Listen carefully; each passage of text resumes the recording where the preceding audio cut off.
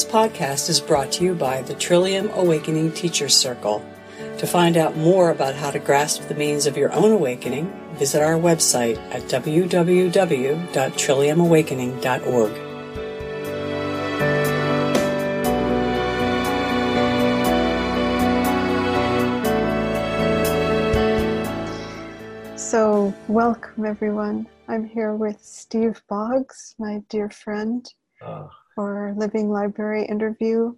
And it's an honor and joy to see you, Steve. And I'd like to just welcome you and invite you to share anything about your own evolution as a Trillium teacher, what your initial sense of being a teacher would be like, your orientation, and what might have changed in your focus or practice over time, and all of this with an eye towards speaking to new teachers. What advice might you offer? Just wherever you want to go with any of that. Okay. Well, I would say that I came to this work rather late in my life. I was probably in my 60s, and I came from nearly 40 years of practicing and teaching meditation. And pretty serious practice, because the last 35 years I was devoting probably average of 3 hours a day practice. And there were a number of periods during those 30 years when I took longer, more extended courses of 3 months or 6 months or 9 months, where we would meditate 7 or 8 hours a day. And you can imagine in situations like that, you come into some pretty rarefied states. And I think it's safe to say for those 30 years, I was very much a transcendentalist. I was going to say in search of, but I wouldn't say in search of so much. I was cultivating the one, the true, the pure, the immovable, the uncreated, the unfailingly radiant, heatless, smokeless, effulgent of the self. And that glorious goal was rewarded. It was. I was not without substantial experience of that. You don't continue doing something for 40 years if you're not making some pretty good progress. And I would say that in my experience of that period, there was a long trail of what at the time were described as good experiences, both in meditation and outside. And but the thing is, when you continue that for such a long time and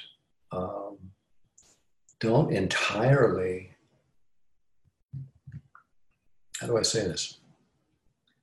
Don't entirely arrive at your stated goal that all those adjectives I just threw out there.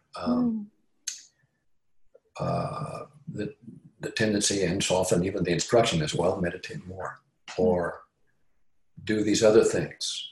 You don't do that for that long without accumulating lots of advanced techniques and procedures and processes and whistles and bells. And I didn't even realize it, but I was like one of those female acrobats in a Chinese acrobatic thing, that they have those sticks and they spin these plates. Oh, yeah. Then they have one and they get 2. Oh, man, they can do 2. And then I do 3. And then and they get more and more, and they're spinning these like 5 plates.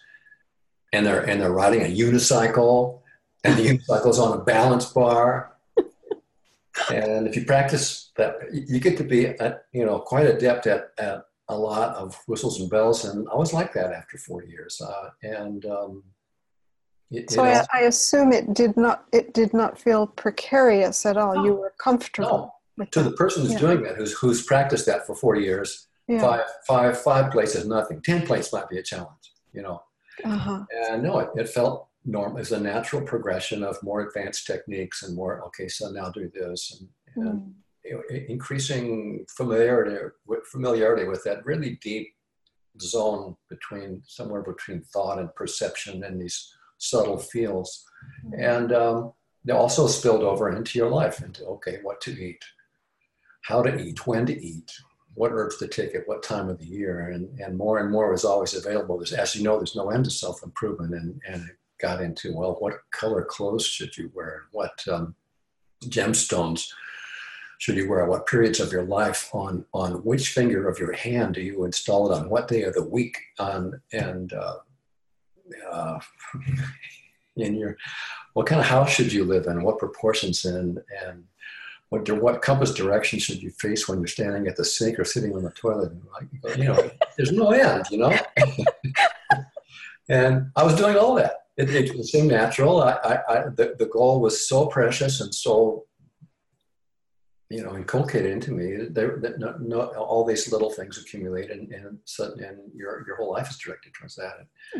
And I ultimately started to feel like I was kind of on a Zeno's paradox of approach, without that self-validating confirmation of arrival. I was getting closer and closer and closer and wondering if I'd ever arrive. You know that? Zeno's paradox, yeah. And coincidentally, at that same time, some friends of mine who had accompanied me on this long journey, 40 years, said, we found this finishing school, which we think is pretty great, and you should look into it, Steve, because this might be right up your alley. And it was this work, and my first experience of this, I was here in Fairfield, and Samuel turned up in town and made a presentation at the Fairfield Public Library in 2002. And I was a little nervous there because I was then going to become a apostate in the ashram, because the whole town of Fairfield is an ashram, basically. 2,500 diehard spiritual seekers, all doing the same, all those techniques that I was referring to. And here I was showing up. I was casting a wider net, which is not common here. And so I was set somewhere in the middle, maybe towards the back. And the first thing Samuel said was, well, I'd like everyone to say who they are and what they expect from being here. I mean, I like to get a feel for who you people are. And I thought, oh, great. just I'm trying to be invisible. Yeah, I've always been a very innocent, sincere, overly earnest, diligent seeker, and here I was, becoming heterodox. So I figured out something I thought was sufficiently respectable to say in 30 seconds, and finally got to be my turn. I was looking at Samuel, and he was looking at me, and everything I thought I was going to say was just gone. I didn't know I was just panicked. And all I could do, when I heard myself blurting out was, I'm just so tired of swinging back and forth between hope and resignation. And then I just put my hands in my face and cried quietly to myself. And I thought, holy crap, what the hell's going on here? And it was my first taste of the power of this transmission.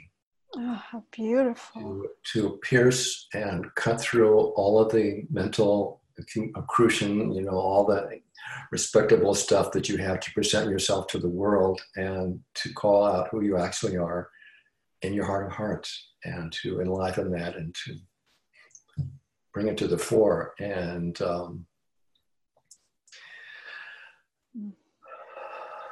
little did I know it at the time, but I was a large and dry pile of kindling waiting for the spark of this transmission.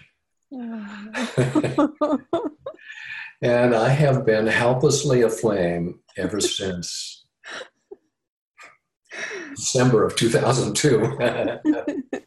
What a great metaphor.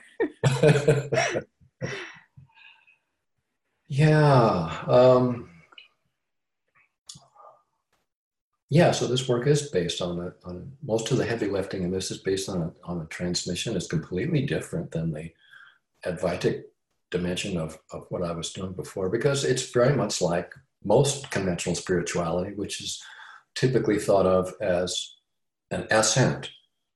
You're in search of greater purity, greater accumulation of greater spiritual clarity, and you're climbing Jacob's ladder, whether it's Western, Eastern. Most, probably 80% of these processes have to do with ascent and increasing purification and cultivating the numinous.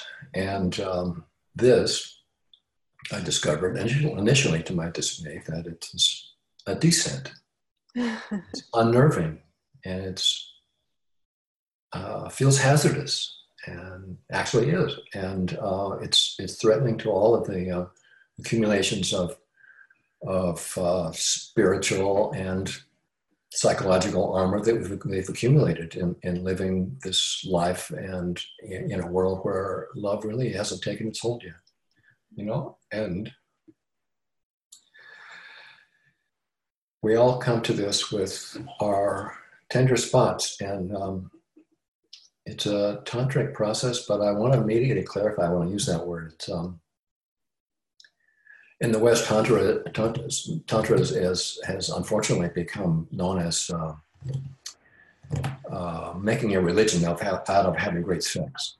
And it's not, well, it's not that. That's such a superficial and insubstantial simplification.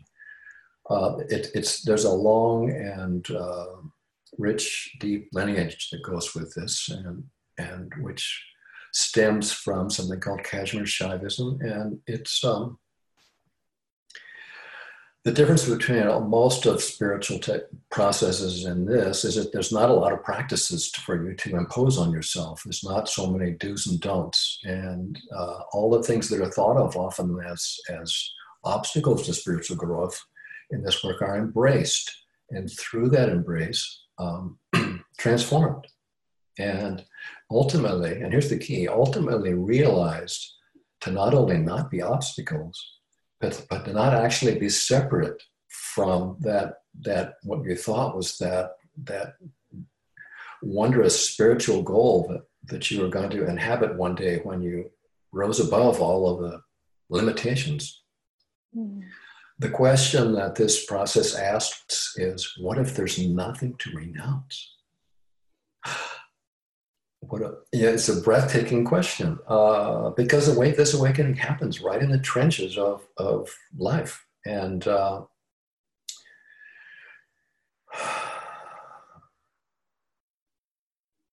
would say that some years ago there was a play off Broadway in New York called Now Hear This. It sounds like a prelude to an announcement on a naval submarine or something. Now hear this. This is the captain speaking, adjust to degree 281 or whatever. But that's not it. The second word, the second word of this is H-E-R-E. Mm. Now hear this. And that kind of symbolizes how I sense how this work takes place, how it is embodied in this world right now, right here, just this. Whatever is arising within you internally or externally in your circumstances is where this awakening occurs.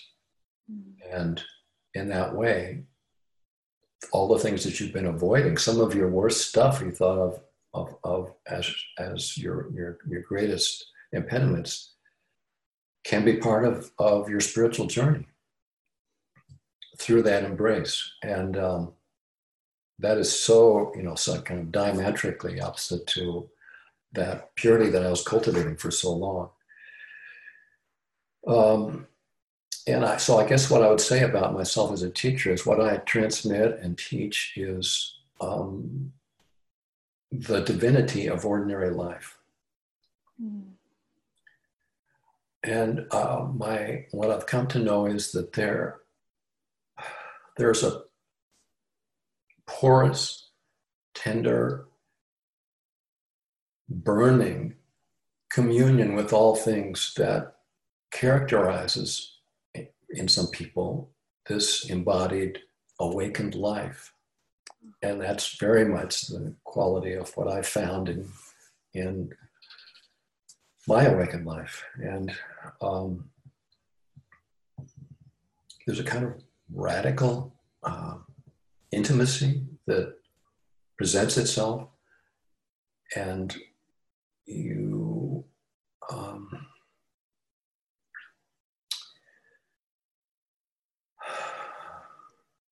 the paradox of being both distinct and not separate there's a felt sense of kinship with everything that happens all around you, and the tradition I used to be part of, there's an idea in Sanskrit concept Maya. Maya is often thought of as that. Maya, translated directly, is that which is not. And it's often interpreted as the world is an illusion. And the ego is not existent. And you just have to see it truly. And I think a better definition of Maya is all things are separate. Because for me, the most fundamental quality that I recognize in this awakening is this non-separateness with everything. This, what I call this radical intimacy. And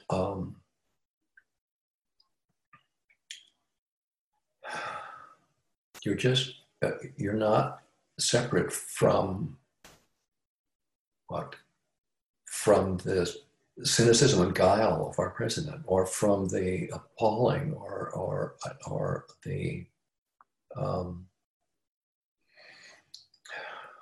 intense reaction of people to him, or the love and devotion of those who follow him. And you're not separate from the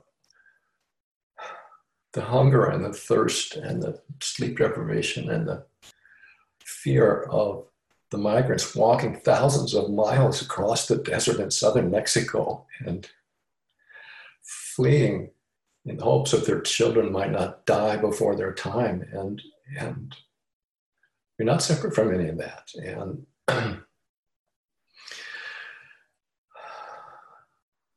And you're not separate from the little girl who's in her first school uniform in early September, holding her mother's hand, crossing the street in front of your truck. And she's looking up at her mother with trepidation and with exhilaration. And her mother is looking down at her with such endearment. And the little girl says, "Mommy, why are you crying?" And she says, "It's okay, honey. I'm crying because I'm so happy." And you're not separate from that. When you see that, you're just pierced by it. And that's this awakened life for me. And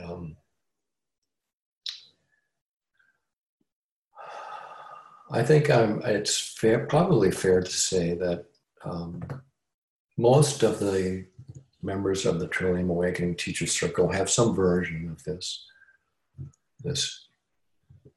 embodied awakening, but I don't think it's any secret that the more florid dimensions of my awakened life make me somewhat of an outlier in that group. And I've become comfortable with that over the years. And if I were to say anything to new teachers, I would say a large part, it seems to me, of your awakened life is going to have to do with the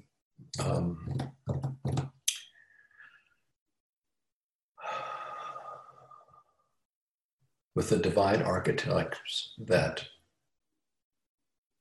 may actually be here for you to personify in this world.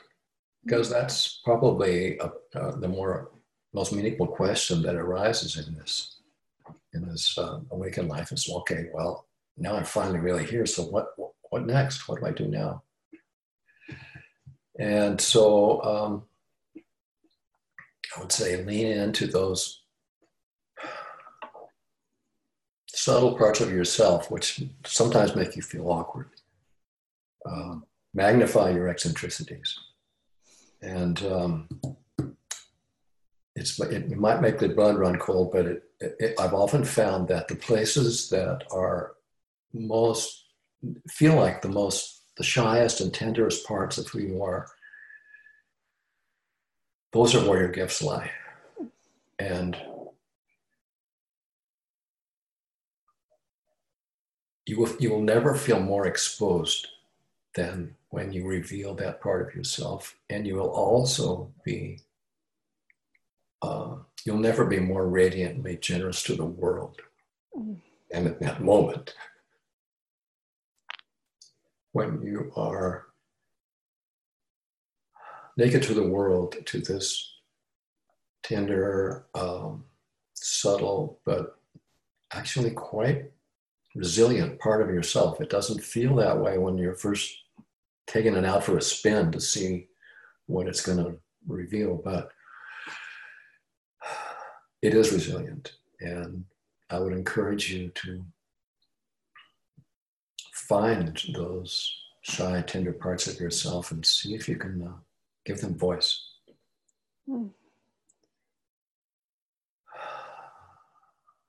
So inspiring and encouraging and beautiful. It just feels like manna from heaven hearing this. And can I ask you a question?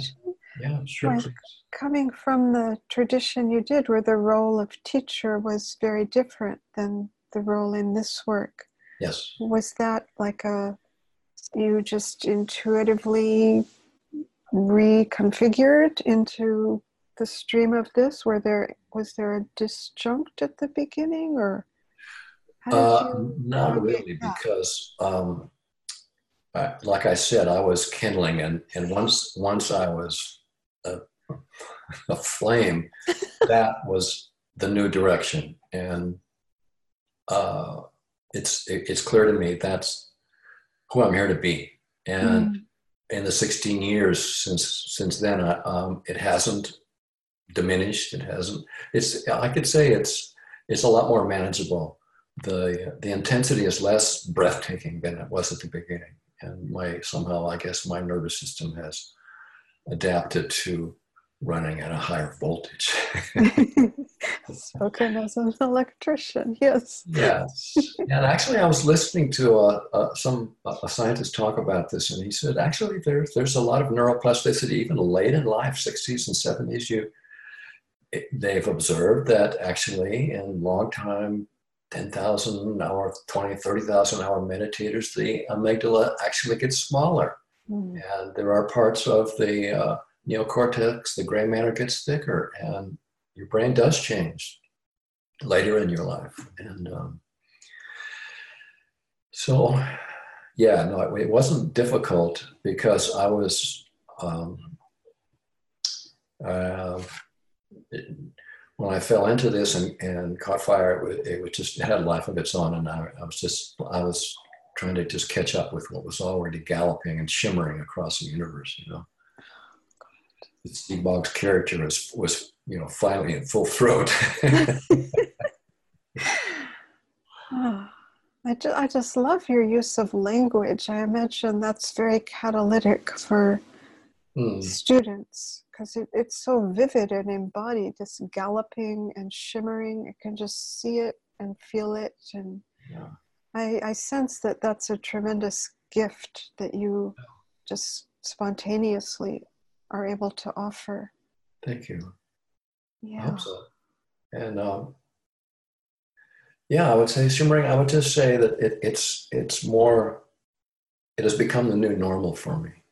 But still, I would still say that there is just that nameless something that's unfathomable, and it shimmers just beneath the surface of everything. And it's always there.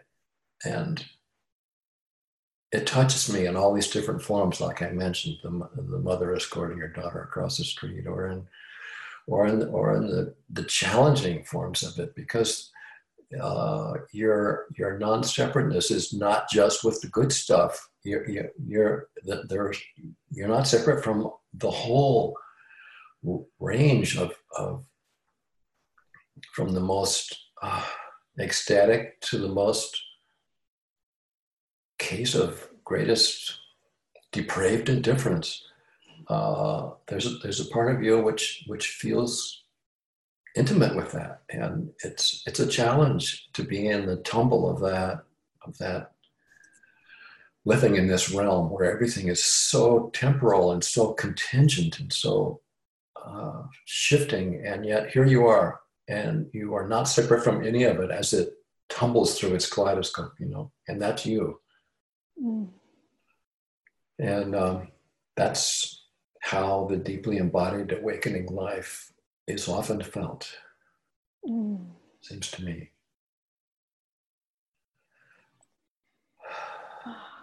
That is so rich and generous and gorgeous, Steve.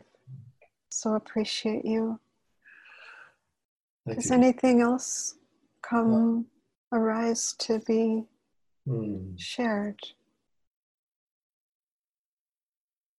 Well, what's still an exploration for me. It's becoming more clear. I'm trying to find the words for it, but I would say, that self I referred to, the one, the true, the pure, the immovable, the unfailing radiant that I was seeking in sitting on a cushion by myself. I find now that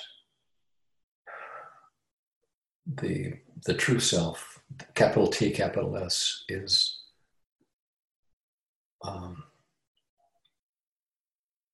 I guess the best way I could say it is it's the indivisible field of love that actually surrounds us and is omnipresent, and it's the air that we breathe. It's like a fundamental force, like gravity. In a sense, I would say it's like gravity, and like gravity is an attractive force that's always drawing everything, all matter, into closer connection. Gravity is the eros of matter, and like that, this fundamental field. There's got to be a better word, but I can't know what it is. But this fundamental field of love, which it's just there, and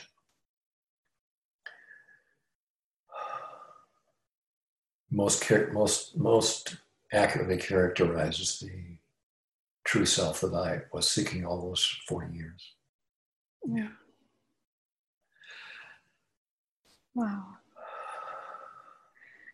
Yes, I resonate with all that you have said, and I couldn't possibly have articulated it. So your naming of all this is like a validation and a green lighting and acknowledging this dimension. You're like a poet laureate of this archetype. Do you have a name for your archetype? I would say it's the devotee. If it was the devotee, the one who's just, for whom adoration comes naturally. Mm-hmm. You know that.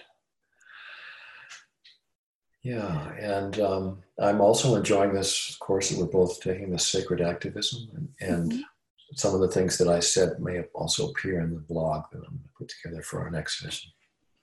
Wonderful. Yeah. Well, I look forward to that and to many more conversations with you. Yeah, I hope so. Thank you so much, Steve. Thank you, Deborah. I appreciate the opportunity. Absolutely. Yeah.